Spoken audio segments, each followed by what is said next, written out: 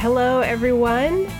It's Jay, and yes, I am by myself right now, as I'm sure many of you are. I am sitting actually in my office. I'm still able to go into work, and I'm still at my office, although I'm completely by myself, as I am the only one who is currently still coming into the office. The rest of my coworkers have been sent home and are working from home, as I'm sure many of you listening are. And you probably noticed that I did not have a new episode of the podcast yesterday, which was due.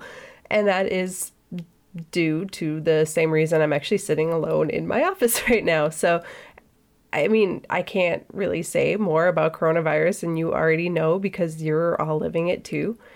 We did not get out last weekend to do our cross-country skiing episode. There was just a lot going on, and even though we hadn't, Minnesota wasn't out of school yet, our employer hadn't sent us all home yet, but we knew it was coming, and there was a lot of things that we just decided we needed to take care of rather than going out and recording the episode. So yeah, you're not getting your last episode. We're also not going to be able to bring you right now the bucket list episode we had planned because I haven't seen Martha in a few days, although I'm hoping very soon I will be able to see her and we will be able to record the bucket list episode, and that will be coming out next week. In the meantime, I kind of wanted to bring you some more episodes of the podcast, kind of a nice way to maybe get away. I don't know. I know a lot of people are saying that they're listening to their podcasts still and they're getting disappointed when they aren't releasing new episodes because it's a good way to escape. So I figured I would come back and bring you some more history episodes because this is something I can do by myself in my office. It probably won't be as much fun as if I'm going back and forth with, Martha or Joe or one of our other guest co-hosts. So I do apologize because it's just me talking right now. Again, I'm hoping we hear and see from Martha very, very, very soon. But in the meantime, you're going to get some history from me. And we're going to start off today with a history episode of a North Shore town that we've visited in the podcast. I've referenced it many times, and that is the town of Silver Bay. And I wanted to do this one because I'm from Silver Bay. That's my town. That's where I grew up. So I love Silver Bay. It has its flaws.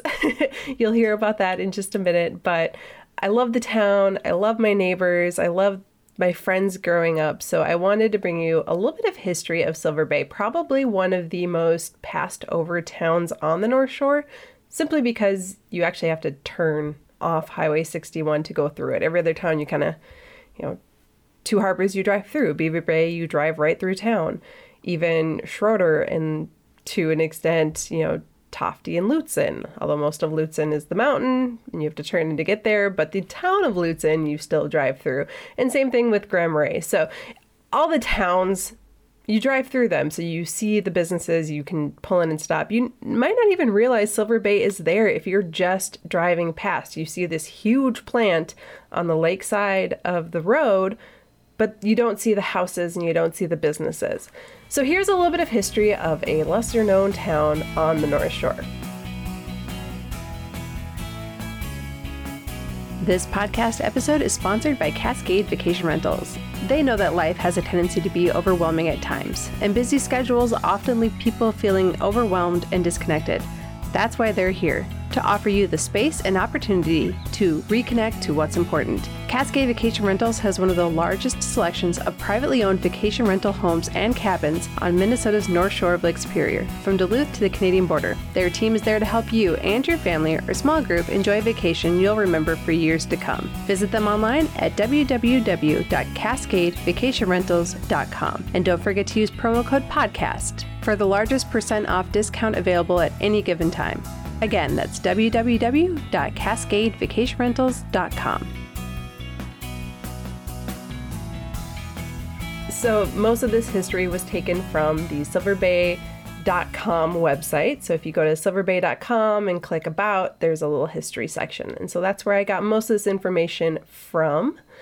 So in 1945, Reserve Mining Company, through the Northern Land Company and Lake Superior Land Company, which, by the way, another fascinating history story I will plan to bring you someday soon, those two land companies. Anyway, they started acquiring, Reserve did, started acquiring the land northeast of Beaver Bay. The land was paid for in cash, and there was an attempt to keep the acquisition pretty secret. Supposedly, it was to not drive up land prices nearby, although I do have a suspicion, too, that they didn't want to make their plans known in case there was some local opposition to the building of a taconite plant, which is what eventually went there. The initial rumors were that a large resort was coming to the area, but in 1946, it became very clear that this was not a purchase that was going to be used as a resort, because Reserve Mining started to flag out and build their processing plant. The Reserve Mining Company obtained the necessary state and federal permits to begin construction on the taconite processing plant in 1947. However, the clearing of the land actually didn't begin until 1951, and then construction would virtually happen night and day as they just rushed to get this huge project built. It was finally completed in October of 1955. Now, houses in the town were originally limited. They were just kind of expecting like young single men to come up and work in the plant, and they weren't really expecting a lot of people with families. So initially, the houses were limited to just people working in senior positions in the plant. The company then built a barrack-style housing with dormitories and a cafeteria, and that's where most of the workers would live. This is actually now, I used to think that area was the old apartment buildings that if you pull into town and you drive up Banks, if you know Silver Bay at all, and there's two main roads that kind of go up inland from town. So Outer Drive is where you come if you just turn at the lights and you drive straight up, you're on Outer Drive. But if you go a block inland, basically you're on Banks. So at that point, if you were to take that road, you would see these kind of pastel-y greenish. They were really ugly. They're horrible, like these metal pastel gross colored apartment buildings. I used to think that was them, but it turns out the dormitory housing is now where the office complex is located back on Highway 61. Those apartments were built later, partially actually to house the teachers that they were bringing in. So I'll get to that in a minute. But if you're trying to visualize Silver Bay and visualize where this barrack style housing was, it was where the offices are, not those apartments. They also built a trailer court for those coming with families, which they quickly realized they couldn't just have these barrack styles because people were showing up with families and other people were coming to support the town as teachers and shop owners and things like that. So they realized quickly they needed more than just the apartments and the dormitories. They needed actual houses. So they started building the trailer court, and then they also started building the houses. And it's kind of interesting, if you drive through Silver Bay today, you can still tell the different phases of the houses being built.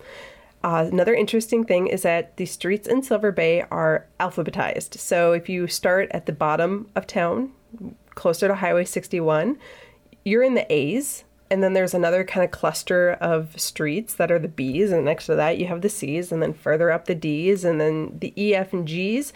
That's kind of the original part of town. If you want to take a drive around and see this for yourself, you'll notice that those houses are all basically the same layout. I think there were 3 that they were going with, and they just sort of alternated them. This is based on me being inside of several homes in the Silver Bay area growing up, living in one. My parents now live in a different one that has a different layout than our first one. And just going into everybody's houses, they're all basically the same. They just sort of rotated them and then moved like where the kitchen and the living room are. That's it. Like everybody lived in the same house. It was very interesting. So anyway, originally houses were very limited though. Only the seniors had them, kind of the senior executives and managers and things like that. And during this time, the town was known as the Beaver Bay Housing Project. But then on May 1st, 1954, the town was officially named Silver Bay, and one of the first houses built in town actually became the post office. And then Silver Bay was issued its own mail canceling stamp, thus officially becoming a town. 1956 was another banner year for Silver Bay. The last of the 6 original pelletizing machines was fired up in February, and the first shipment of pellets went out on the C.L. Austin ship in April. In March of that year, Compton Elementary School was opened in order to alleviate the burden on Beaver Bay School, which was just this tiny 2-room schoolhouse that was completely overflowing with kids at this point. Compton School would later close down and become the Veterans Home. So if you know where the Veterans Home is, that's where the original elementary school was. Then, after the $350 million investment, the Reserve Mining Company plant was officially dedicated on September 3rd of 1956. Then, in October 16th, Silver Bay voted to incorporate with a mayor-council form of government. So at that point, the plant is up and running. There's people, there's a school, there's shops opening up. The plant is fully up and running, and they now have a mayor. Big year for Silver Bay. 1958 was another big year when William Kelly High School, which was named after Reserve Mining's first president, was opened. And before then, and if you listen to the Ghost Town episode of this kind of crosses into that a little bit. Before that time, Silver Bay students were bused 28 miles down to Two Harbors. Now, if you remember Mineral Center and Forest Center, those towns would actually bus their kids and they would dorm in Ely because that was closer. But when Silver Bay opened their school, then not only were the Silver Bay students able to go there, but these little tiny towns that had kind of popped up in the area, they were also able to send their kids to a closer school. So Silver Bay kids now had their own high school, their own elementary school.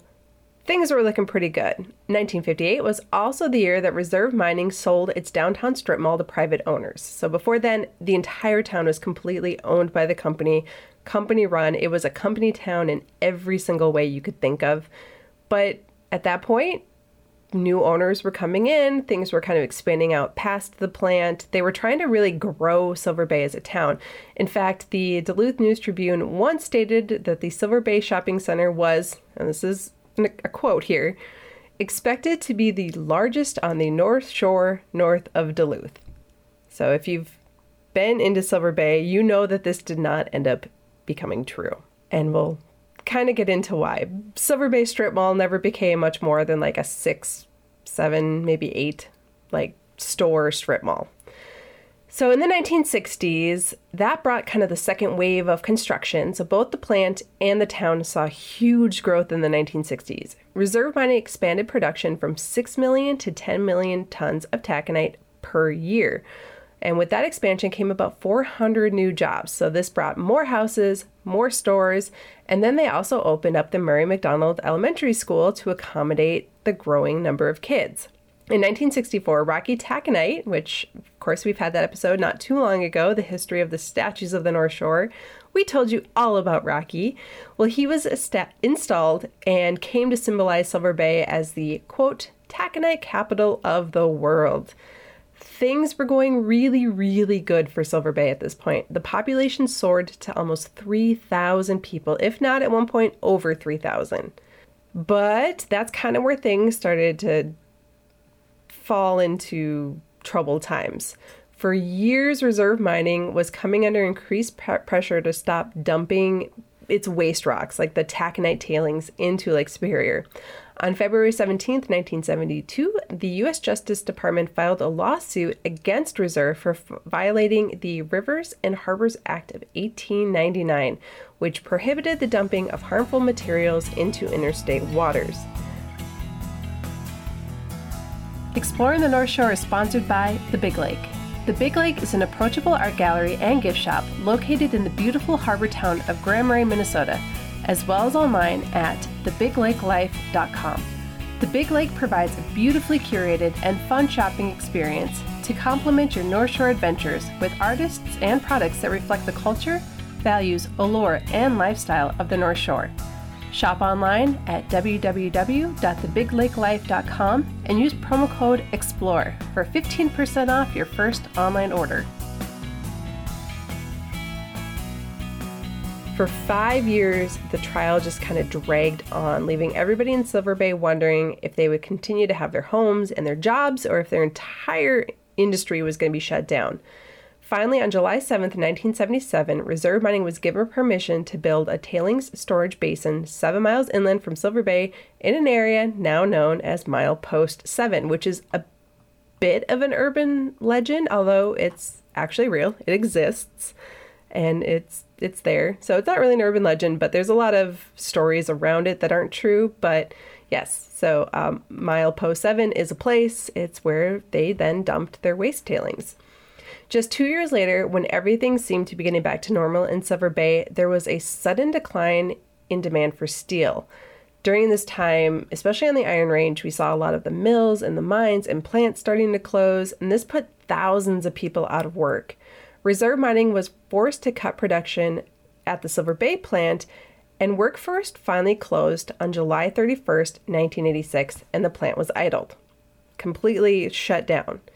So almost immediately after that, the population of Silver Bay dropped from 2,917, which was the number we have for the 1980 census, although it was probably a little bit higher in the 70s.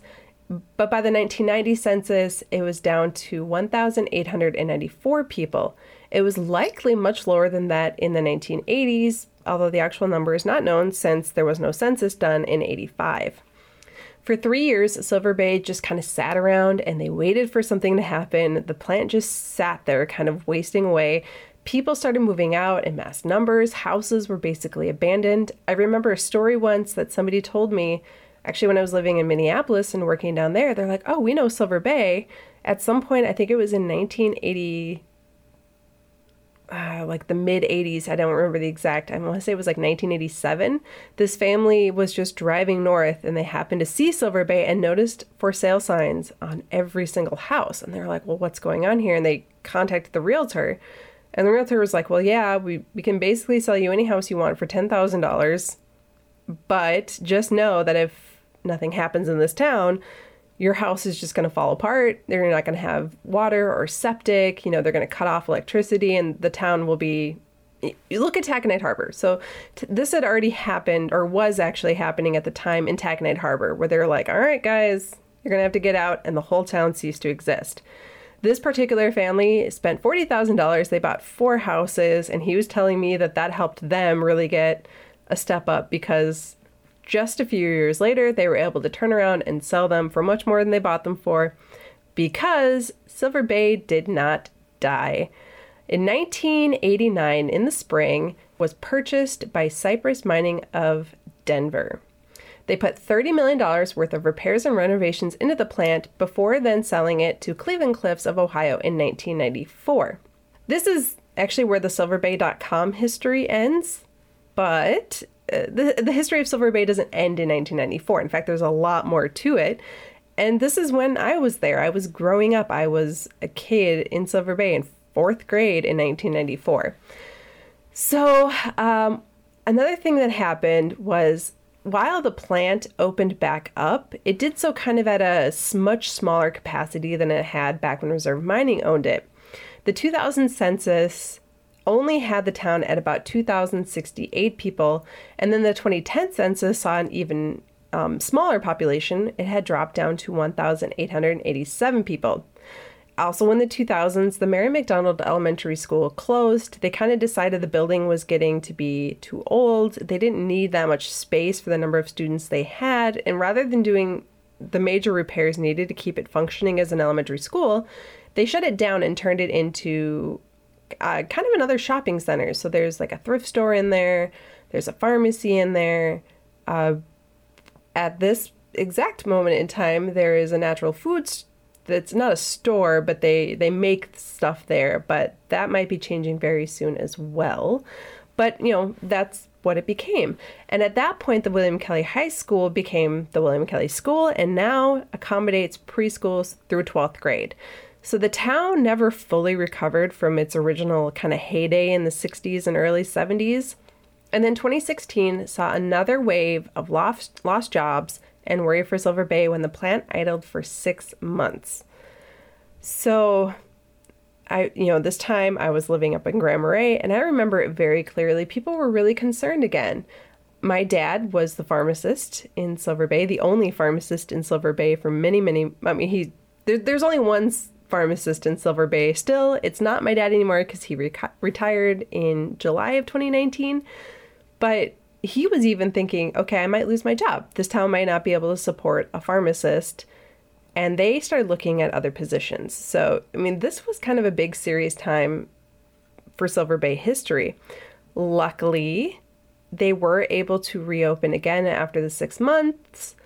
But even with the plant going, there's always kind of that looming threat, I think, at that point on the longevity of mining and whether or not it could happen again. Again, look at Taconite Harbor. That never recovered to the point where the town isn't there anymore. The plant's pretty much completely shut down, and everybody who used to work there is gone. They're somewhere else. Only time will tell at this point what Silver Bay will look like, 10 years from now, 5 years from now even. They went from a small booming city to virtually a ghost town in just 2 years in late 80s, and then, came back to a point, although it's still not quite as much. There may be some light at the end of the tunnel for Silver Bay, however. Recent expansions of Black Beach, which is it's actually a beach that was created from the tailings that taconite or that reserve mining used to dump into the Lake Superior. Don't worry, it's not toxic. It's a perfectly safe beach, but they opened it up to the public, and they're did a groundbreaking just last year in 2019 for the Black Beach Campground. So pretty soon, Silver Bay is going to start seeing a little more tourism, which they hadn't really had before. Last year also saw the creation and the opening of the North Shore Adventure Park right there along Highway 61, which we have covered in the podcast in the past. So as years go on, we may see more attempts. In fact, I hope we see more attempts from Silver Bay to make their little community a little tourism destination. I don't think it'll get to the point that Grand Marais is at or Lutsen Mountains is at with, the ski hill and stuff. But they're trying, the Black Beach Campground, North Shore Adventure Park. There are also, restaurants in town. There's the Northwoods Family Grill, Jamie's Pizza. They do have some stores. Our little local grocery store, Zups, is by itself this kind of hilarious attraction that I've found out people actually will pull into Silver Bay to go grocery shopping at Zups just so they can say they've gone grocery shopping at Zups. But yeah, so there's stuff going on for the town. They're kind of getting to the point where they can stop relying on mining a little bit, although I think they're always, the plant is always going to be the biggest employer in town. And they're always going to be a little bit reliant on that. But I think now they're kind of setting the stones in place so that if it has to idle again for any period of time, they'll be fine. They'll be able to kind of reallocate what people are doing and where they're going. There's enough nature and history and other things in the area now that they can do that. Tetagooch State Park is really close by. They have a really nice visitor center. It's pretty new, built just a few years ago. And so that's the sort of way that Silver Bay is really trying to capitalize not just on the iron ore aspect of their town, but also on the beautiful natural things that are there. So next time you're driving up the shore, take that left turn at those lights on Highway 61 and go check out Silver Bay. Again, it's really interesting just to drive around the town and kind of see where, okay, this is where the stuff was built in the 1950s. Those ugly apartment buildings were torn down and replaced with I think it's a assisted care facility now. And you can just drive around town and kind of see this evolution and see where in the 80s they built some more houses just before they shut down. And then after they picked back up in the 90s, they started building more houses. And then an entire neighborhood was kind of plopped into the, northern part of town in the 2000s. You can see all this, and it's really fascinating to drive around and see. So next time, swing in, check it out, maybe spend the night. American Inn is there. There's a few vacation rentals in the area, Cove Point and Beaver Bay. There's just options now. So that is the history today of Silver Bay. So thank you for tuning in, and I'm hoping to bring you a lot more of history and maybe some, news and updates. Of course, we're all in the same boat with this coronavirus shutdown. We're all just kind of sitting at home looking for something to do. So I'm hoping I can bring you a few more episodes in the next couple of weeks and keep you at least a little bit entertained and thinking about the North Shore, even if you can't come up to the North Shore right now. And then when you're able to again, we hope we see you back up here again very soon. We miss all of you. It's very, very strange being up here without people from other places coming to visit. It's always been really fun to run into people at stores and when you're out and about and learn where they're from and why they came here. And it's really sad that I can't do that right now. I didn't realize how big of a part of my life that was until it was gone, even for this very short period of time, because really I'm recording this on March 18th. I plan to release it on March 18th. So this is me talking today about that. So yeah, everybody, stay home, wash your hands, stay healthy, and I'll be back again very soon.